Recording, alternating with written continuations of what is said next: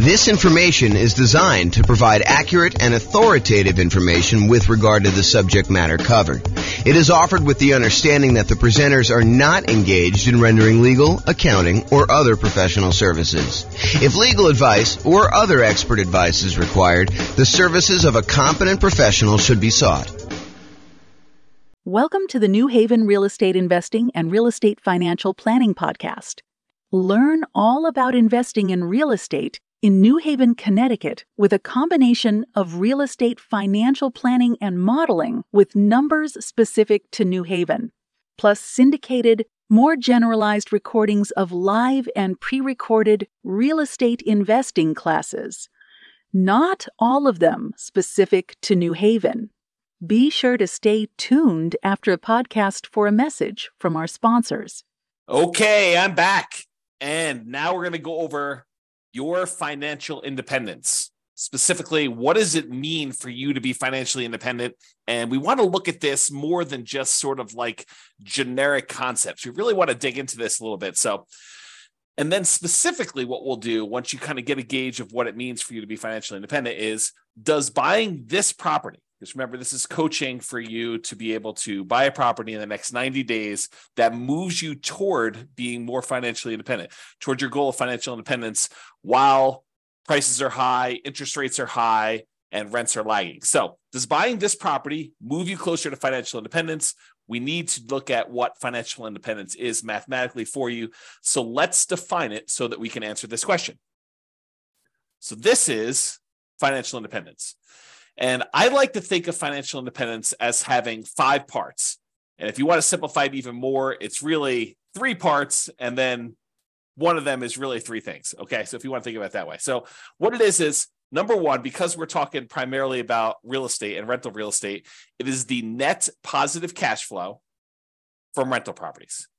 That means you take all the income from your rental properties, the rent, and any other income you might have, minus all of your expenses, including vacancy, principal and interest on the loan, taxes, insurance, private mortgage insurance if you've got PMI, maintenance, management, all of the expenses on the property get subtracted out, and whatever is left over net after all of that is what your income is that counts toward you being financially independent.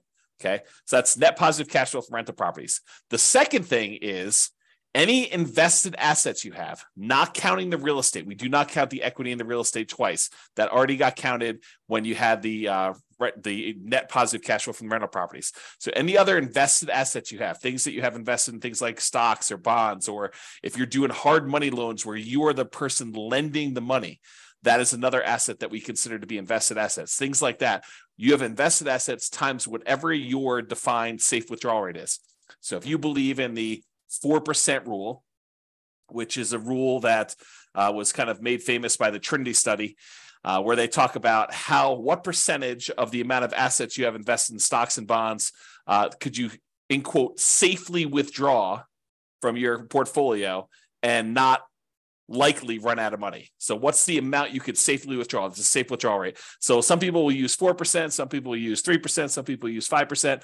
It's whatever you feel comfortable with as far as that number goes. But that's the number 2 source of money for financial independence. So all other invested assets like stocks, bonds, or loans you have as a lender times your yearly safe withdrawal rate, that's number 2. Then the other 3 are all different sources of passive income. And they are, number 1, Social Security. So any Social Security that you're receiving, any annuities. If you went and you bought an annuity is money you give to an insurance company that they pay out. This is the layman's term, by the way, layman's definition. So any money you invest with an insurance company, you usually buy a lump sum amount, and then they pay you out a certain amount each year or each month based on how much you invested with them. And usually it's for your lifetime, or you and your spouse's lifetime, or something complex like that. Not going to go into a ton of details, but that's number 2 source of passive income, annuities. And number 3 is pensions. So all 5 again, net positive cash flow from rental properties, any invested assets you have times your safe withdrawal rate, and then the 3 sources of passive income, Social Security, annuities, or pensions. The sum of all of those must exceed your expenses in order for you to be financially independent. So if you think about it, you say to yourself, okay, I'm living on $2,000 a month, $5,000 a month, $10,000 a month, $100,000 a month, whatever your expenses are for you to kind of support yourself in whatever lifestyle you've defined for yourself when you are financially independent, when you no longer have to work. If all of the sources of income, net positive cash flow, invested assets times safe withdrawal rate, all three sources of passive income, when that exceeds the amount of money you need to live on, then you are considered financially independent. Okay, so now that we know that, what we have to think about is, what does that look like for us when we are retired, when we are financially independent, we stop working? What assets will we have in place? And I'll get to that here in a second on another slide, but that's where we're headed with this. We're going to want to say, does buying this property contribute toward those goals? Is the property I'm thinking about buying, do I want to hold on to that? Do I want to own that at some point in the future where I am financially independent? Or am I using it as like a intermediate short-term asset that I'm going to hold for a period of time, and then I'm going to sell it off, or I'm going to do a cash out refinance, or I'm going to do something with it in order to use the proceeds, the return from that, because it can affect what we focus on. If you're going to hold it long term and have it be providing net positive cash flow from your rental properties as your source of income, then having maximized your cash flow in that property is probably pretty important. But if you're really saying, look, I'm only going to hold this thing for 1, 2, 3, 4 years, 5 years until I actually sell it, then I'm going to take the proceeds and pay off other rental properties. I'm going to take the proceeds and I'm going to go buy annuities. I'm going to take the proceeds and I'm going to invest in stocks or bonds or whatever I'm going to do. If I'm going to do that, then maybe cash flow is not the most important thing you should be focusing on. And maybe buying a property at a discount, getting a big chunk of equity, and then focusing on properties that are likely to go up in value, some type of either forced appreciation or organic or natural appreciation, the tendency for property values to kind of increase over time, those can become much more important drivers of your overall return if you plan on selling it. So really, the thinking is, we're talking about buying a property in the next 90 days that moves you toward financial independence. That may be cash flow. And I think for a lot of folks it is, but not everybody. And so we'll talk about that in a little bit more detail. A couple of clarifications on this financial independence concept, though, before we move on. I think I mentioned this a second ago, but equity in your properties or any equity you have in businesses is already accounted for in cash flow. So you can't double dip. You can't say, I've got $1 million in stocks and I've got $1 million in equity in my properties and I'm getting $5,000 a month in positive cash flow. No. You can't use the equity in the properties. You're already counting that as the cash flow on the properties. So in other words, another way of thinking about this is the cash flow you're getting on your properties is the return on equity. If you think about it that way, it's the return you're getting on the equity you have in your properties. Now, the $1 million you have in stocks or bonds or some other type of investment, not the equity in your properties, that counts times your safe withdrawal rate. You can use that to kind of sum those up. You can't count the equity in properties or businesses, in my opinion, twice for your safe withdrawal rate, okay? Any payments on loans you've made, so if you're the lender, if you're being a hard money lender and people are coming to you and they're borrowing money from you and you're loaning them money so they can go buy fix and flips and you're getting 6, 7, 8, 9, 10, 12, 15% return, whatever it is, 18% return on your money, then that is not, you can't count the 12% you're getting on that.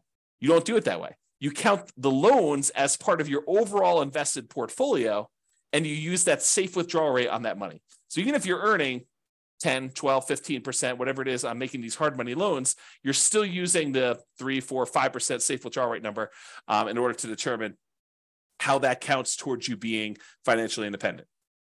And then the last kind of comment I have in here for clarification is dividends are also part of your invested assets. It's not like you can count those separately or in addition. That already counts as part of your overall return you're earning on that money in stock market or bonds, or, if you're not getting really dividends on bonds, you're probably getting interest payments, but you get the idea. Okay. So those are some clarifications on that. Okay. So now that we've kind of talked about what the definition of financial independence is, I'm going to step back and we're going to talk about two different kind of parallel paths. One is what I call phases of financial independence. It kind of tells you what phase you're in on your journey to becoming fully financially independent.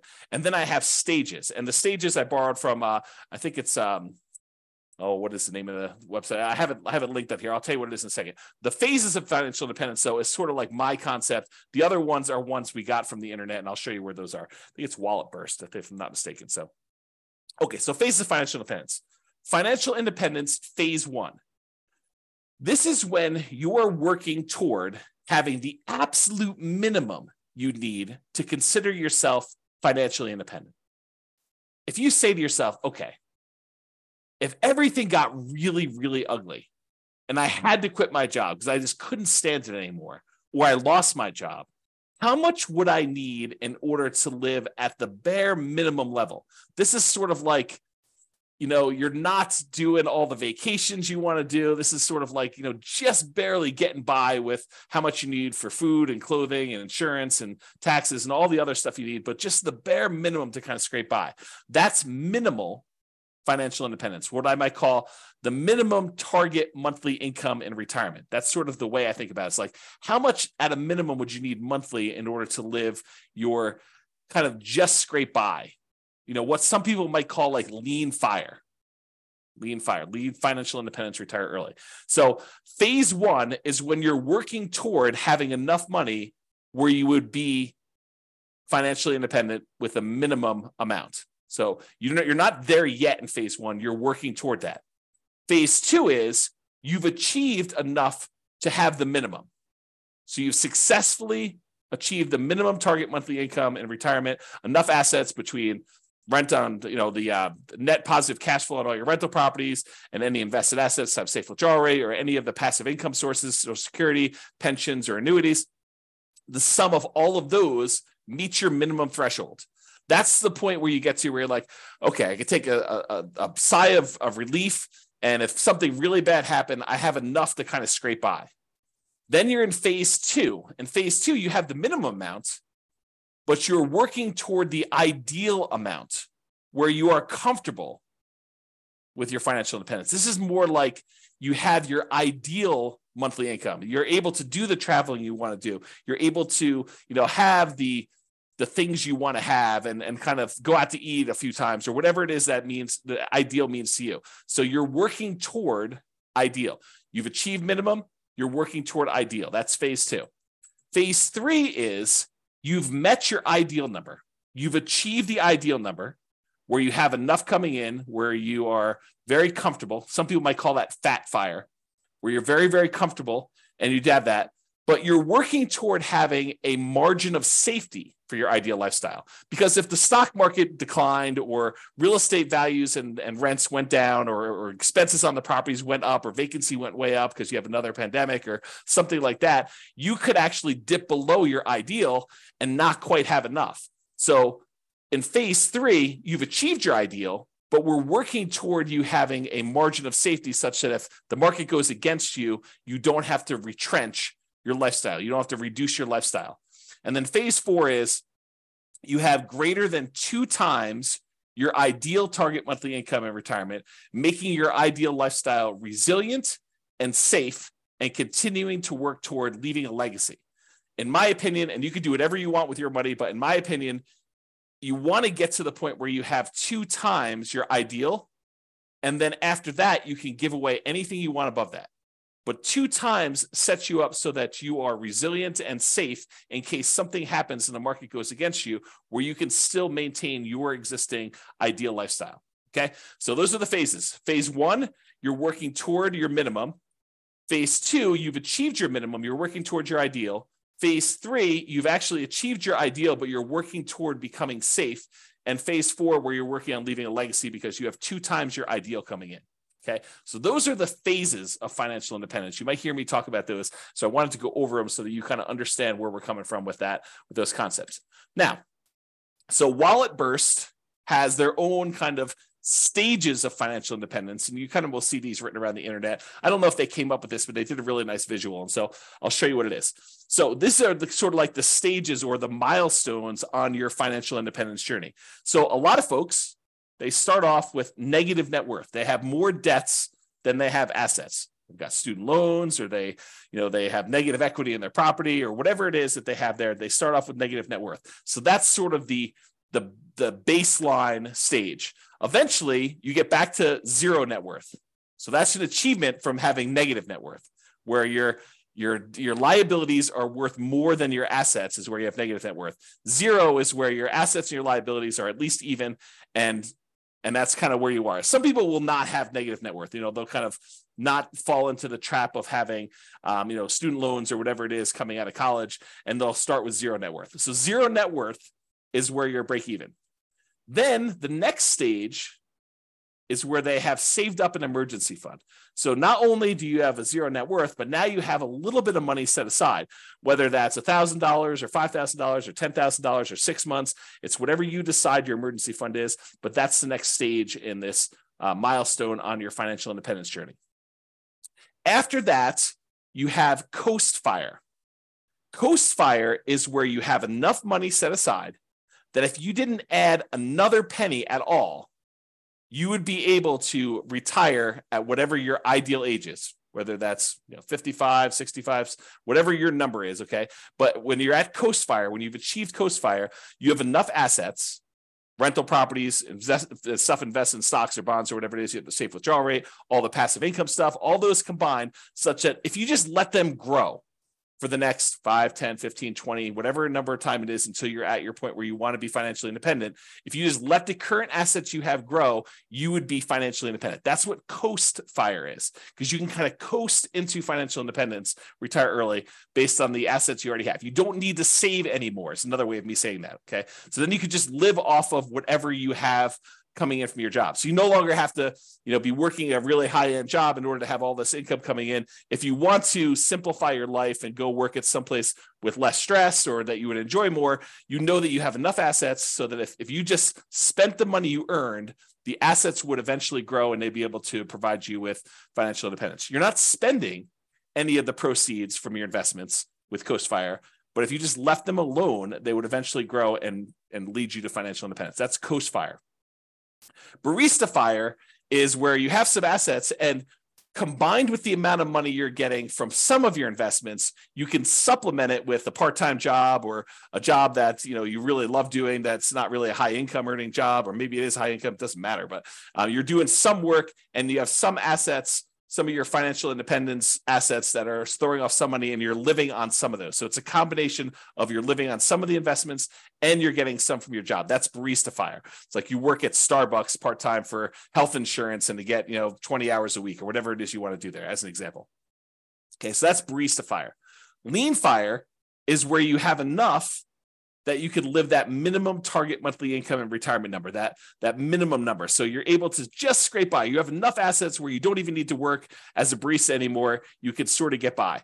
Then regular Fire, sort of a arbitrary definition, but you're able to live and be financially independent there, versus Fat Fire, where you have more than enough where you can live your ideal lifestyle. So that's sort of the stages of financial independence or milestones on your financial independence journey. And in case you're wondering how the phases versus stages kind of overlap, phase 1, remember that's the one where we're working toward you becoming, you having your minimal target monthly income in retirement. That really consists of having a negative net worth, having zero net worth, having an emergency fund, having Coast Fire, and being Barista Fire. So all of those consist of phase 1 for me.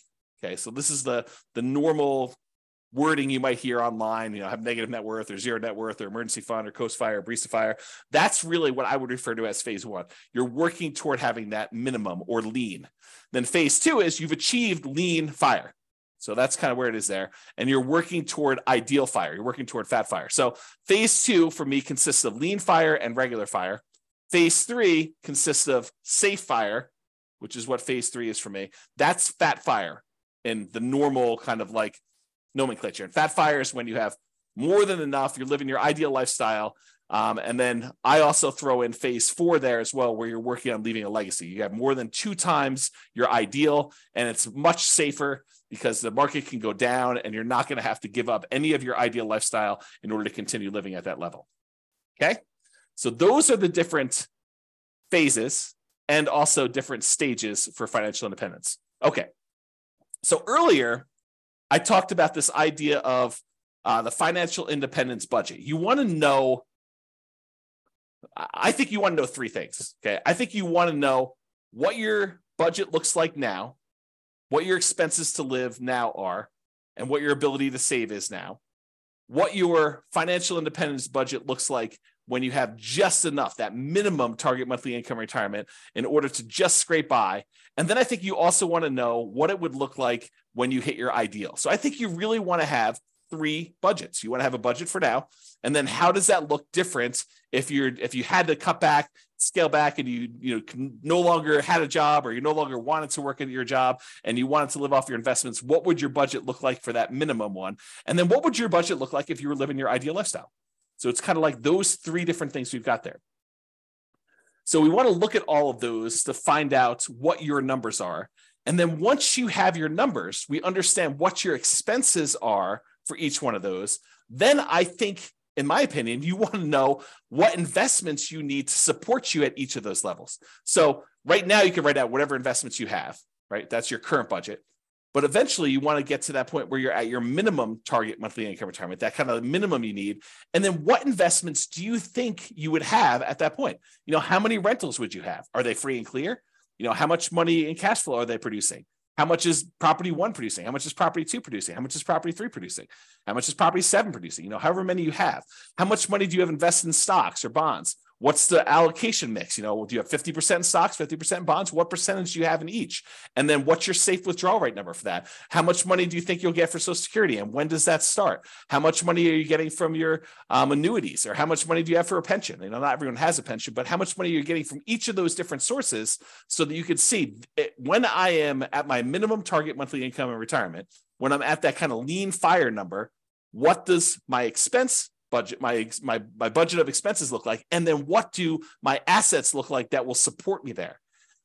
Then once you have that, and you do the same thing for ideal, right? You go look at whatever your ideal one is, you say, what assets would I have for each one of those? But once you get to that point, okay, I think when I get to my minimum target monthly income, I'm going to have 3 free and clear properties and $500,000 in stocks and bonds in whatever split I've got, 80-20 with 80% being in stocks, or whatever it makes sense for you times your safe withdrawal rate. I'm going to have a little bit coming in from Social Security, but that's not going to start until I'm age, whatever it is, 65.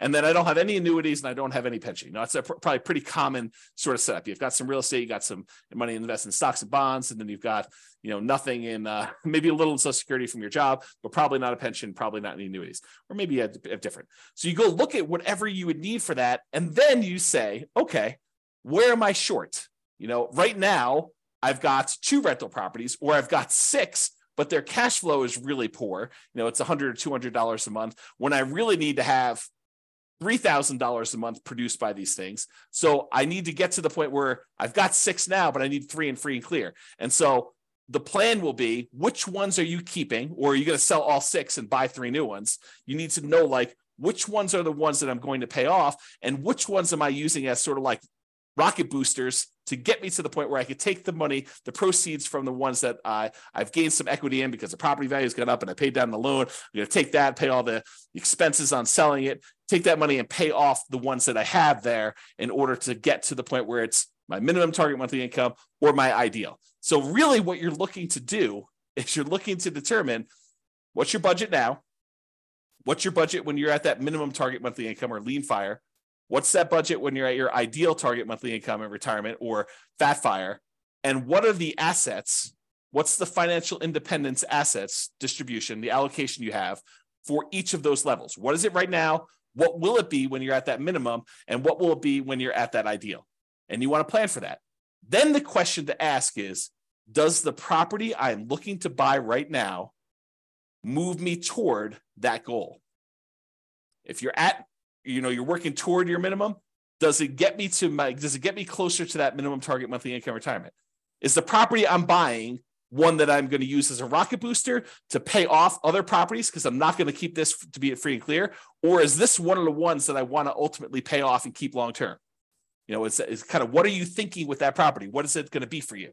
So that's what you want to be thinking about. And you want to do the same for ideal. Okay. And to help you, I've got a ultimate financial independence retire early budget. And it really is 3 budgets in one. It's got your current list of all your expenses, your minimum, that's your minimum target monthly income, your ideal, And then at the end, it will allow you to put in kind of your current annuity, Social Security, pensions, and net rental property cash flow. And it will tell you how much you need in stocks and bonds at whatever safe withdrawal rate you put in order to make up the difference. In some cases, it's zero because you're already there, right?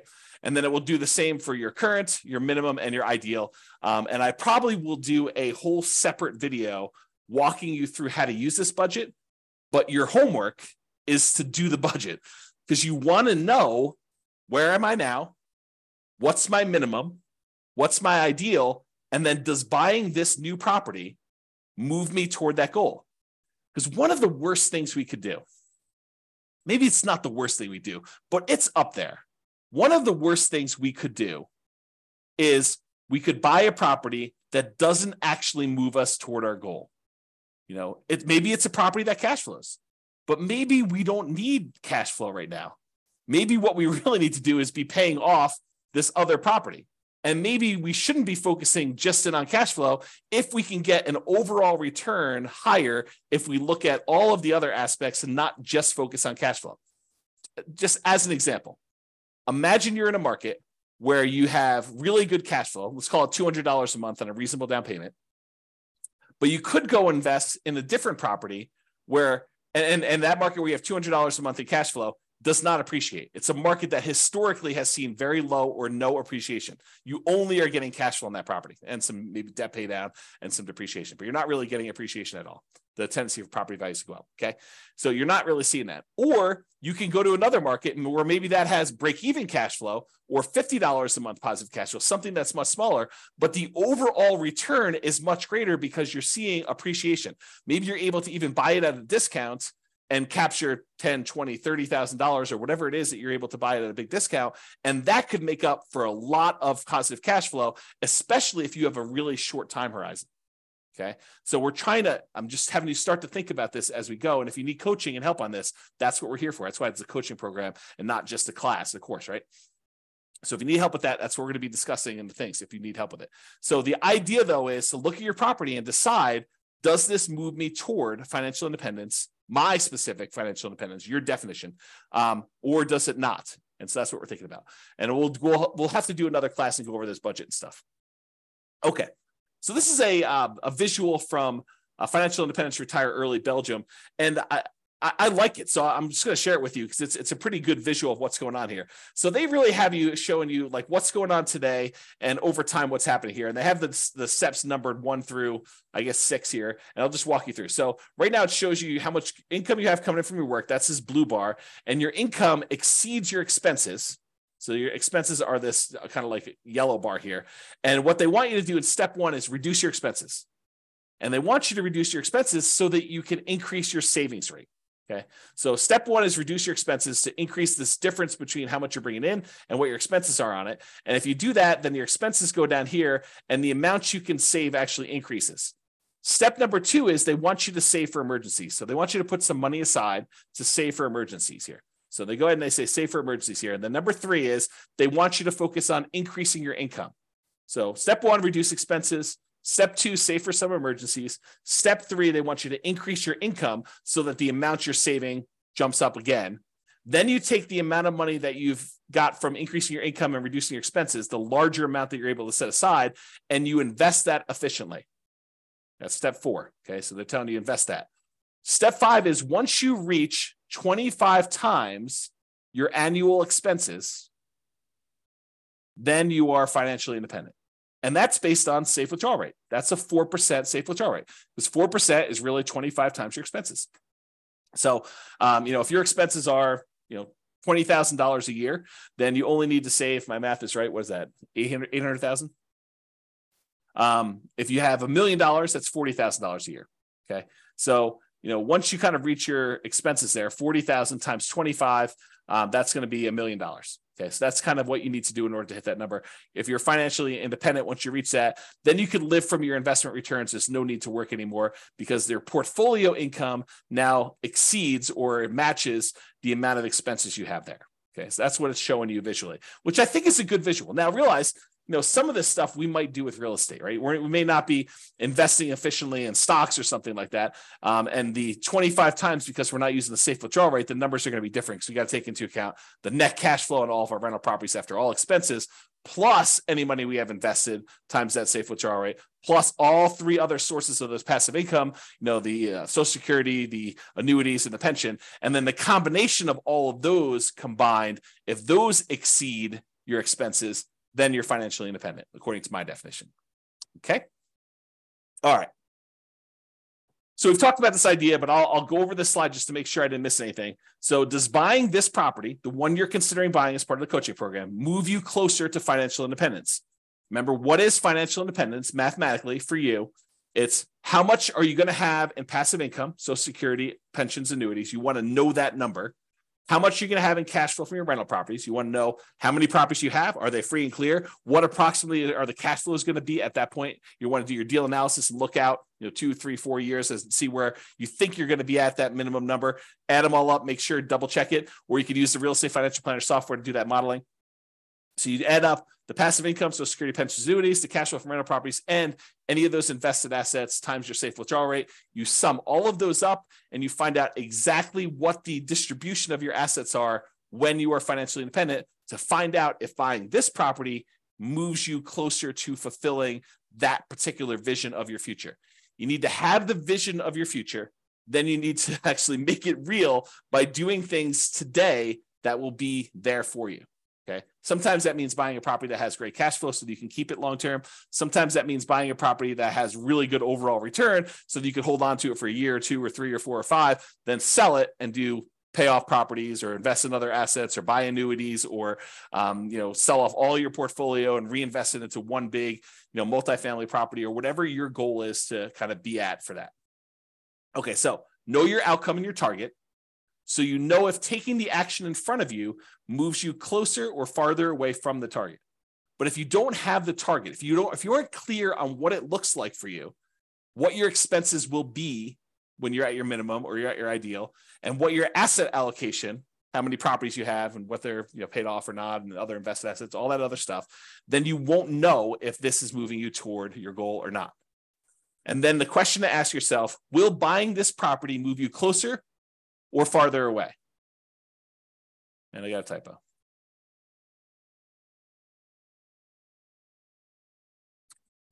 Or farther away. Okay, resuming. Okay. And if it's going to be farther away, should you wait? Should you wait for a better deal? And I'll do this analysis again. I'll do another special module probably once I get through the core 20 modules where I show you what the impact of waiting is. And I'll do the extreme waiting. I'll do the waiting of you save up money and buy properties all cash. Okay. And we'll show you what the penalty is for waiting. For most of you, it's not as bad as you think. And so waiting is not a bad thing to do. If it makes sense for you to kind of like save up a little bit more, then that's not the worst thing in the world. It doesn't penalize you as much as you might think. And I'll show you exact numbers on that. Okay. And rarely in life is something a straight line. Usually there's zigging and zagging. You may be acquiring more properties than you need with the expectation of, higher than stock market rates of return when you're investing in these properties because you're actively managing them. And then you're able to eventually sell some of those properties off and pay off others, or convert the proceeds to investing something other than real estate, like stocks or bonds or whatever else you're investing in, or annuities, and then live off the safe withdrawal rate or the annuities or whatever else you're investing in. So a lot of times it's not straight line where you're buying a property and you're immediately paying that thing off. In fact, we'll do math and I'll show you which one's faster and safer, because we'll look at the measures of risk as well in the coaching. So we'll look at and say, look, if you do it this way, you're getting this return by paying off your debt, which is usually the return. The return you're getting is the interest rate on your mortgage, which when you have a 7% mortgage isn't probably the worst thing in the world to pay off. But if you've got a 3% or 4% mortgage, maybe that's not the one you want to pay off. If you can invest in something else and get higher than a 3 or 4% return, especially if it's a very solid, very likely return. Okay. So your intentions, your desires, and your plan can and probably will change over time. So we're taking a snapshot today of your best guess as to what you think it'll be when you get to your minimum. But a year from now, when you have more numbers, you have better numbers, you're like, okay, well, now my properties went up a lot faster than I thought. I got a lot more equity than I thought. And maybe my cash flow is better than I thought or worse than I thought. Do I need to adjust my plan? Do I want to have more free and clear properties or less free and clear properties? Or maybe my expenses increased a lot faster than what I thought inflation was going to be. So all of these things can and probably will change. So your plan's not set in stone. There's no perfect plan, but planning is helpful. It gives us something to aim for so that we're likely to move toward that, even if we have to adjust a little bit later. Okay. So I think a lot of real estate investors have cash flow as their goal. They're really focused in on cash flow, cash flow, cash flow. That's the only return I'm looking at, because historically, and probably until you've seen my definition of what financial independence is and better understood that, and you'll understand a lot better as we do more examples and stuff. But most of them are focusing on that because they've only thinking about, the positive cash flow part of the return they have on that kind of like triangle, the star rather. So they look at it and they're like, hey, look, I'm getting this cash flow part of it. That's the only one I'm focused on. So I really need to focus on positive cash flow when I'm buying these properties. But realize that's not the only solution.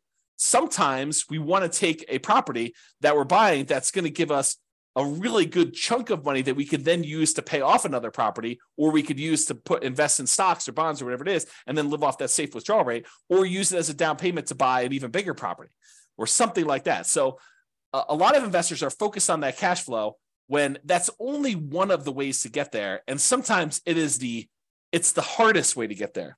And we'll look at a lot of examples as we dig into this and during the coaching stuff together, but that's really the thinking. Okay. So cash flow isn't everything. Passive income from Social Security, pensions, annuities, the net cash flow from rentals, and then that yearly safe withdrawal rate are all 3 or 5, depending if you think of the passive income as 3 different things or you think of it as 1, but they're all different ways to get you to financial independence. So it doesn't have to be cash flow. In fact, sometimes it's better to not do cash flow.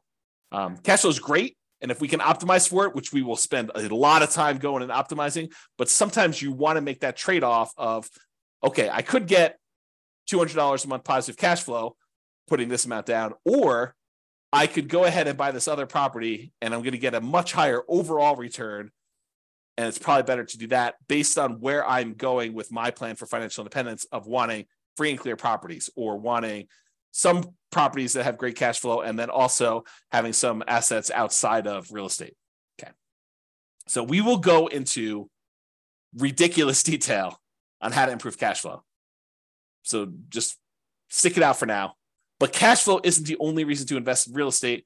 2 significant examples come to mind. You may want to build up an asset base and then improve cash flow by converting to free and clear rental property. So if you ever read the old book by Robert Allen, it's called Creating Wealth. And in that model, he basically talked about buying, and it's been a long time since I read the book, but I'll give you my memory version of the book. And of course, if it's different, then the book is the book, right? I mean, if I tell you the story slightly wrong, but I'll get the basic idea. I think what he told you to do is go buy 2 properties a year for 10 years. And you'd have 20 properties at the end of 10 years. And you could go take half of them at that point, 10 of the properties, sell them, use the proceeds to pay off the other 10 that you kept, and they would then be free and clear, and you'd have great cash flow on those.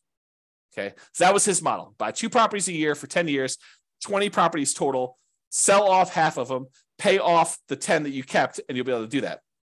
So that could be a strategy. And in that strategy, having the short-term cash flow isn't all that important. Okay, it can be important depending on what your goal is, but it wasn't all that important in that particular plan. Okay, so you could then buy a bunch of properties and then naturally pay off properties with cash flow. Any extra cash flow you're getting, you're really using to pay down the debt on them to get them free and clear as fast as you can.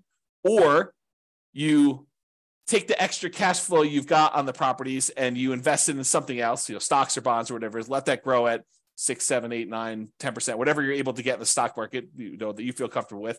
And then you could take the proceeds from that and use that to pay off, 3 or 4 or 5% mortgages that you have saved up. And if you're getting a higher return on keeping the money invested in the stock market, then it's actually faster to keep the money invested in the stock market until you have enough to completely pay off the mortgage than to take the money, pay off the mortgage at 3 or 4 or 5, 6%, when you could be earning 6, 7, 8, 9, 10%, whatever it is that you're able to earn on the other investments that are not real estate. Okay. So some thoughts there. Or you may want to grow your assets with real estate, then convert those assets to annuities or yearly safe withdrawal rate on invested assets. We talked about that idea.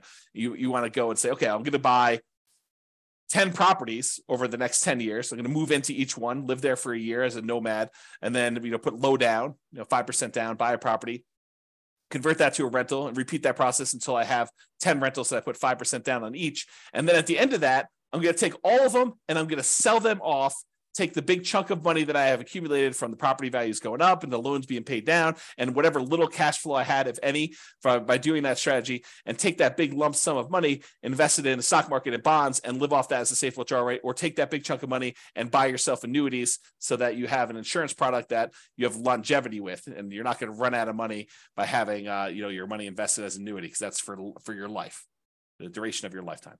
Okay. All right. So let's now talk about why building up your assets and why the first $100,000 is the hardest to acquire. And then we're going to return to real estate for building up your asset base. So I'm going to kind of diverge for a second, talk about why the first $100,000 is the hardest. And we'll go into detail on that, and then we'll return to real estate. So first 100K is the hardest. So Charlie Munger, who is Warren Buffett's partner, this is a quote from Janet Lowe in Damn Right, Behind the Scenes with Berkshire Hathaway billionaire Charlie Munger. So here's the quote. Charlie Munger has said that accumulating the first $100,000 from a standing start with no seed money is the most difficult part of building wealth. So this is me commenting now. So he's basically telling you that first $100,000 that you take the time to acquire is the absolute most difficult part of building wealth. You got to do the first one. In a lot of cases, buying that first owner-occupant property with nothing down, or 3% down, or 3.5% down FHA, or 5% down conventional loan, moving in there, living there for a year or two, and then converting that one to a rental when you finally saved up to buy the next property with nothing down again, do a VA or USDA loan if you hadn't done one before, or saving up 3% down and doing your your conventional loan, or doing 3.5% down FHA to buy a single family home or a duplex or a triplex or a fourplex, and kind of repeating this process until you get to the point where you've now got $100,000 in equity. You need to do whatever it takes in order to get there. That's what he's basically telling you. And he's talking about stocks, but I've converted it to real estate for you. Okay. I'm going to continue with the quote. Making the first million was the next big hurdle. So all the kind of math we're going to talk about here about earning your first 100K and then using that to kind of build up to $1 million, that applies when you get to $1 million and you're trying to grow to 2 million or 3 million or 4 million or 5 million or 10 million or whatever your number is there. Okay. So to continue with the quote, to do that, a person must consistently underspend his income. You need to be saving money. And I'll continue with the quote. Getting wealthy, he explains, is like rolling a snowball. It helps to start on the top of a long hill, start early, and try to roll that snowball for a very long time. The longer you have where you're investing and you've got this money working for you, the better off you're going to be. Okay. So here's another quote from Charlie Munger. Same idea though. The first 100,000 is a bitch, but you got to do it. I don't care what you have to do. If it means walking everywhere and not eating anything that wasn't purchased with a coupon, find a way to get your hands on $100,000. After that, you can ease off the gas a little bit. Okay. So do whatever it takes in order to get that kind of lump sum, that seed capital of $100,000 to be able to start from there. And then you can kind of grow it. So this is going to show you if you were investing $10,000 per year at 7% interest, and I assume that you added the $10,000 the last day of the year or the first day of the next year, if you want to even think about it that way. And so in year one, at the end of year one, you put $10,000 in. So you didn't earn any interest on the money in that first year. But then in year two, you earned $700, 7% on the $10,000 in interest, and you added another $10,000 at the end. Okay, so in year two, at the end, you have $20,700.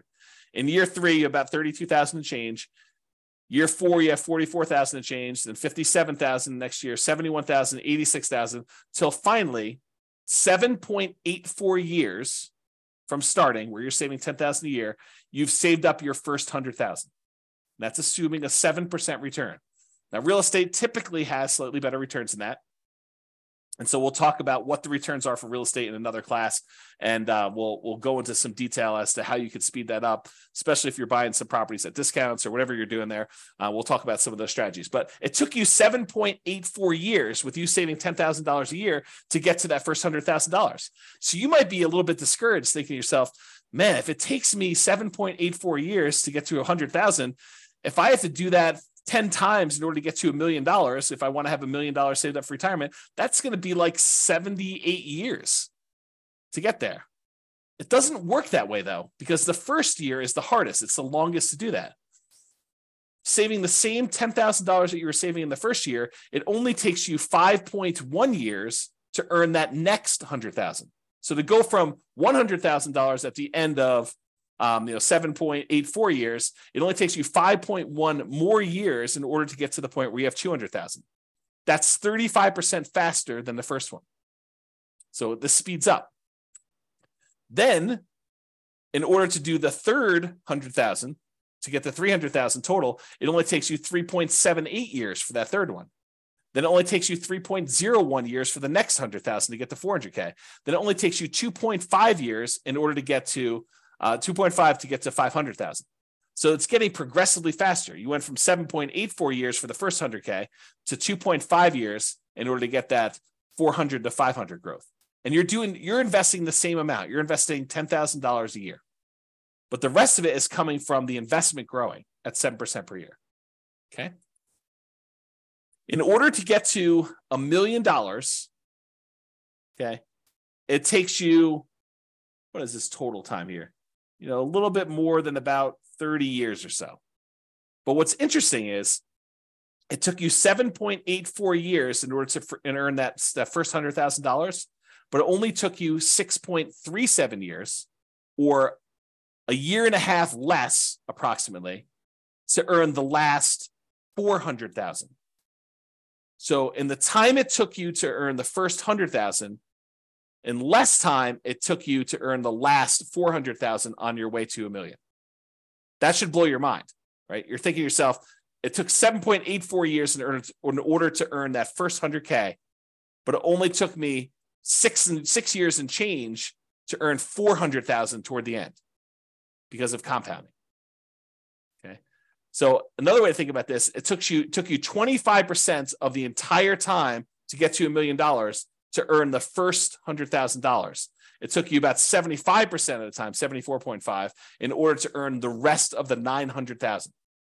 Or the second 100,000 took you 16.6% of the time.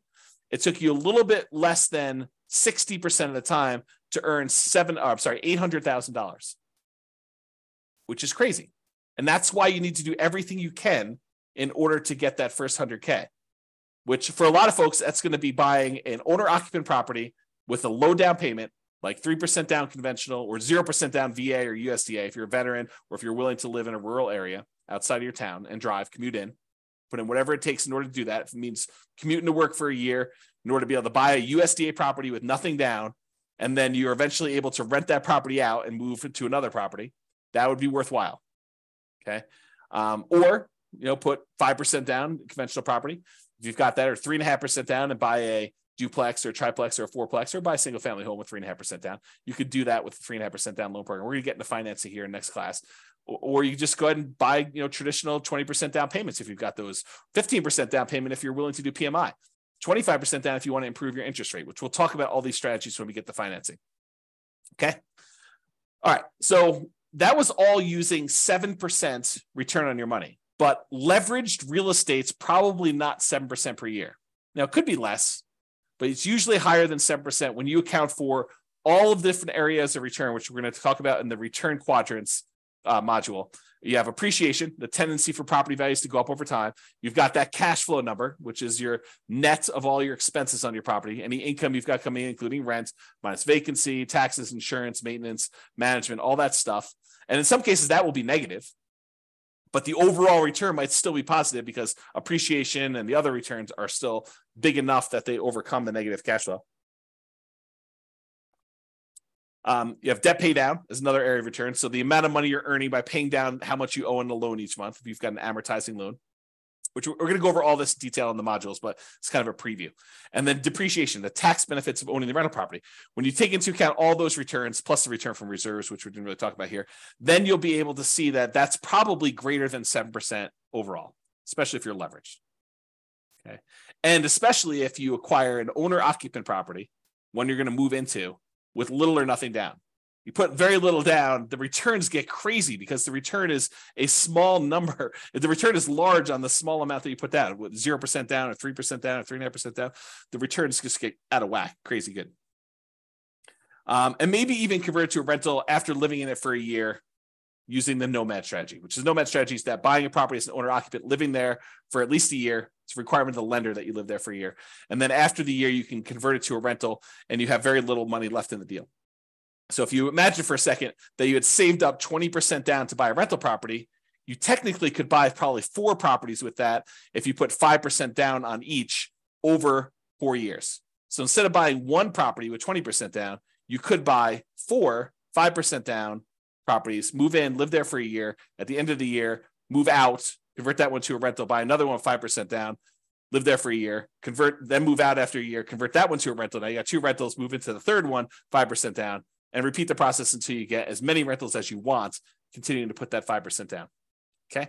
That's really the nomad strategy, which we talk about when we talk about strategies, which I believe is the next module. Okay. Property life cycle.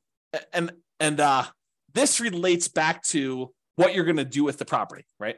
So let's talk about this. So for the property you're considering buying, right? This is a coaching program about you buying a property in the next 90 days. The prices are high, interest rates are high, and rents are light. So what are you planning? What's your proposed property life cycle for the property? You're going to buy it, then do what? That's the question, right? You're going to buy it, then do what? Well, here are a couple options. It may not be all inclusive, but these are some of the big, pretty more common options you have. You could buy it, then you could sell it immediately. For example, let's say you want to flip a property to fund reinvestment or to pay off other properties. So you're like, look, I don't have a lot to put down, but I do got some money and I can go find a property that I could buy at a discount, put a little bit of sweat equity into it, fix it up, resell it, walk away with the down payment I had back, plus some profit on that, $10,000, $20,000, $30,000, whatever your number is in your marketplace that you're able to do for these flips. Then you take that money and you go and you reinvest it into something that you ultimately want to do. So you could buy this property with the intention of flipping it to then reinvest. Or maybe you're doing flips in order to pay off properties that you already own to get you to financial independence. You go look at your numbers, your budget, you say, look, I need 3 free and clear properties in order to be financially independent. And that's what I would like it to look like. I want free and clear properties with great cash flow. So now you're like, okay, well, if I'm going to go buy another property, maybe I buy a property that I'm going to make $10,000, $20,000, $30,000, $40,000, $50,000 by flipping it and use that money to pay off the properties you already own. Okay. So that could be what you do. Or maybe what you do is you flip properties, you keep the money that you made in profit to use on your next flip. So you have to borrow less money if you really want to. In order to do the flips, use some of your own money to be your source of funding for the flips. And then you kind of take the profits out again. And then eventually you have enough where you can pay off the entire mortgage in full. And then you do that in order to be financially independent. So you could look at it that way. So what's the proposed life cycle of the property you're buying now? Are you going to buy it, then sell it immediately? That's one option. Are you going to buy it now, then you're going to sell it within 5 years? And you're going to maybe do the same thing. You're going to fund either reinvestment by use as down payments for additional purchases, or maybe stocks or bonds, whatever you're going to do, or pay off other properties with it. And what are you going to reinvest in? We talked about this: stocks, bonds, leverage up with real estate, use it to put another down payment and acquire additional properties with it. Maybe you want to deleverage real estate. Maybe you want to buy free and clear properties or do lower loan to value. You're like, hey, look, I'm having a hard time making properties cash flow, even with all the strategies we're talking about. Maybe it makes sense for me to, buy a property, sell it within 5 years, and then put 25% down as I acquire properties to get better cash flow, because I need that for whatever my financial independence goals are and my timeline. That's an option for you. Okay. Or if you're going to sell within 5 years, a lot of times we were doing that if you live in a property 2 out of the last 5 years, any gains you had on that property are zero. Capital gains you have on that property are zero, up to some limits. There's some limitations on that. Okay. Or maybe you're doing lease options where you're buying properties and you're immediately putting a tenant buyer in the property, and they've got a year or 2 or 3 in order to be able to buy the property from you at a pre-agreed upon price. And so maybe the strategy is you're buying these properties to get your profit out to then reinvest in other things. We'll talk about this strategy more in the future too. So another proposed property life cycle might be you buy it, then you sell to either optimize or achieve financial independence. So you buy it, and then at some point in the future, 5 years from now, 6 years from now, 10 years from now, 15 years from now, you sell all the properties that are extra that you can use the proceeds from to pay off the properties you're going to keep and have free and clear properties. So you sell when you can convert real estate into paid off free and clear properties. Or maybe you get to the point where you're like acquired a bunch of properties and 16 years in the future, you have enough equity in your properties such that after all the expenses of sale, you can sell all of them. And whatever you net after real estate commissions, closing costs, capital gains taxes, and depreciation recapture taxes, all the taxes on that, you could take the proceeds and then you can invest that in stocks, bonds at a safe withdrawal rate. You can eliminate all of the active headaches of having to manage properties, because it might be more work for you to manage properties, even if it's a better return. And you're like, look, in retirement, I really want to be completely done. I want to unplug and I just want to put my money in stocks, bonds, or annuities or whatever I can do. And you're going to actually sell all your real estate and convert it to there. So you can do that calculation to find out when selling them all leads to that. Okay. Or maybe you sell to de-risk when you reach financial independence. So you're like, look, I don't want to have this additional leveraged risk of having real estate, so I can go ahead and sell and de-risk some when you hit financial independence. Or maybe your proposed life cycle for this particular property, your proposed property life cycle is you're going to buy it and you're going to keep it forever. You pay off the loan naturally over whatever the amortization period is, 30-year loan, you pay it off over there, and then you keep it for cash flow. Or you're going to keep it forever, you're going to invest in something else temporarily. So any proceeds you have from cash flow on this property, you're going to invest in stocks or whatever it is. And then once you have enough from investing in stocks, you're going to then pay off the loan as a lump sum. You know, that something else might be stocks, bonds, whatever it is you're doing. And maybe you want to focus on the lowest mortgage balance first, or maybe you want to focus on the highest interest rate first. It's really up to you. And we could talk about which one is faster and how to optimize that and how that affects risk when we talk about some measures of risk later on and some strategies there. Or maybe you want to pay off the loan faster with cash flow as you go. You know, that's not my favorite, and we'll talk about it why when we talk about risk and measuring risk and things of that nature. But some people would rather take, you know, I've got $200 extra in cash flow a month. I'm going to take that and I'm going to pay down my mortgage on that. So I have a lower mortgage balance and I have a lot of equity. We could talk about that and which loan you pay off first. If you decide to, if you got several properties, or you just taking the 200 you get on that property and paying off on that loan, or are you taking all of the extra cash flow and dumping it onto one particular loan, whether that's the lowest balance one or the highest interest rate one. We could talk about all those different strategies in detail. But this is what you could do with the proposed life cycle of the property you're considering buying. Or maybe you keep it forever, and then eventually you do a rate and term refinance. So let's say when you bought it, you had a 7% interest rate, and now interest rates are back down to 5% or 4%. You can do a refinance where you actually change the interest rate from 7 to 5 or 4, whatever it is right then, and then you get an improved cash flow on that property. Or maybe the interest rate's the same, but you've paid down enough of the loan that if you pushed it out and made it a 30-year loan again, maybe you have 10 years left on the loan, but if you push it out, make it a 30-year loan at this point, that will also lower your payment. So you can lower your payment even if the interest rate doesn't go down later. And we can talk about that too. Okay. And that would improve cash flow. So you can think to yourself, okay, 11 years in the future, or 5 years in the future, or 3 years in the future, when I'm getting closer to be financially independent, there are things we can do to manipulate, to kind of optimize our portfolio in order to push us over the edge of achieving financial independence. Maybe if you just took a snapshot of where we were at that time without doing some action, it would not be financially independent. Okay. Or maybe you decide, I'm going to buy the property now, I'm going to keep it forever, but I'm going to do a cash out refinance. So maybe you get to the point where you paid off the property, and one of the strategies you have is you're going to take one property that's free and clear, and you're going to do a 75% cash out refinance where you get cash, you borrow money from that property, and you live off the cash. Okay, so you live off of the whatever it is, $300,000 that you pull out for the property when you do a cash out refinance, and you consume that money until you go through it all, and then you go and you find your next free and clear property, and you pull out, $350,000 on that one at the time, and you consume that, Or maybe you pull out $300,000 and you use that to put a down payment, 50% down or whatever it is you're going to do on a property so that your overall net cash flow is improved. Okay. And we'll talk about those strategies as well. But that's sort of like the thinking of what are you going to do with this property?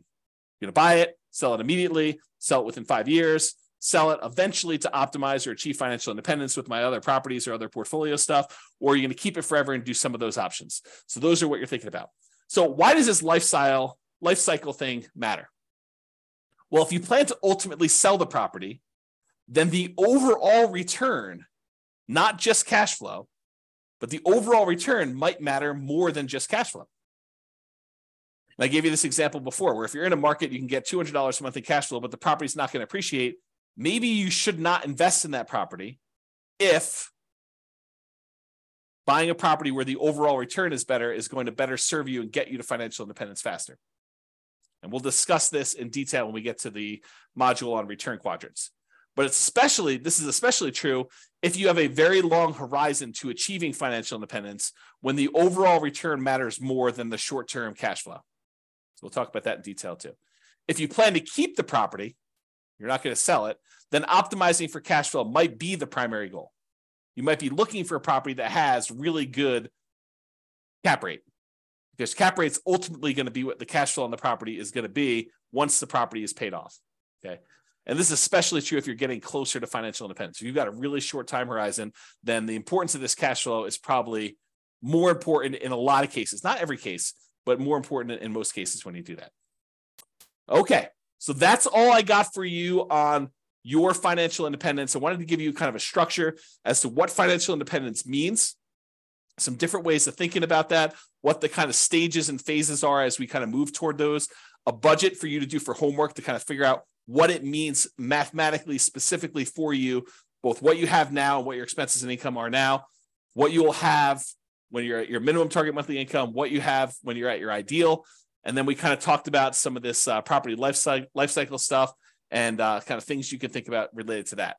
And we talked about why 100K is really hard to do, but it's really important for you to do it to get that asset base growing so that you can then do things with your assets and manipulate them over time and kind of optimize your portfolio. All right, so that's all I got. Check out the next module. I think we're going to do real estate investing strategies next. And we'll go over a whole bunch of different strategies and talk about like what you're planning to do. And then we'll tie it back to, does it move you toward being closer to your goal of financial independence? And as we go through this, we'll start optimizing for cash flow. Bye-bye for now. With home prices up, mortgage interest rates up, and rents up, but not quite enough to counteract the higher prices and interest rates. Cash flow on rental properties in New Haven is harder than ever. Book a call with the Real Estate Financial Planner to apply our proprietary 88 strategies to improve cash flow on your rentals. See the show notes for a link to schedule your call and improve your cash flow today. If you're a real estate agent, lender, or professional in New Haven that wants to help our real estate investor listeners, consider reaching out to learn about collaboration opportunities with this podcast. We'd love to add more value to our listeners by having you assist our investors buy, sell, and finance their real estate investments. See the show notes to schedule a call to discuss collaboration opportunities.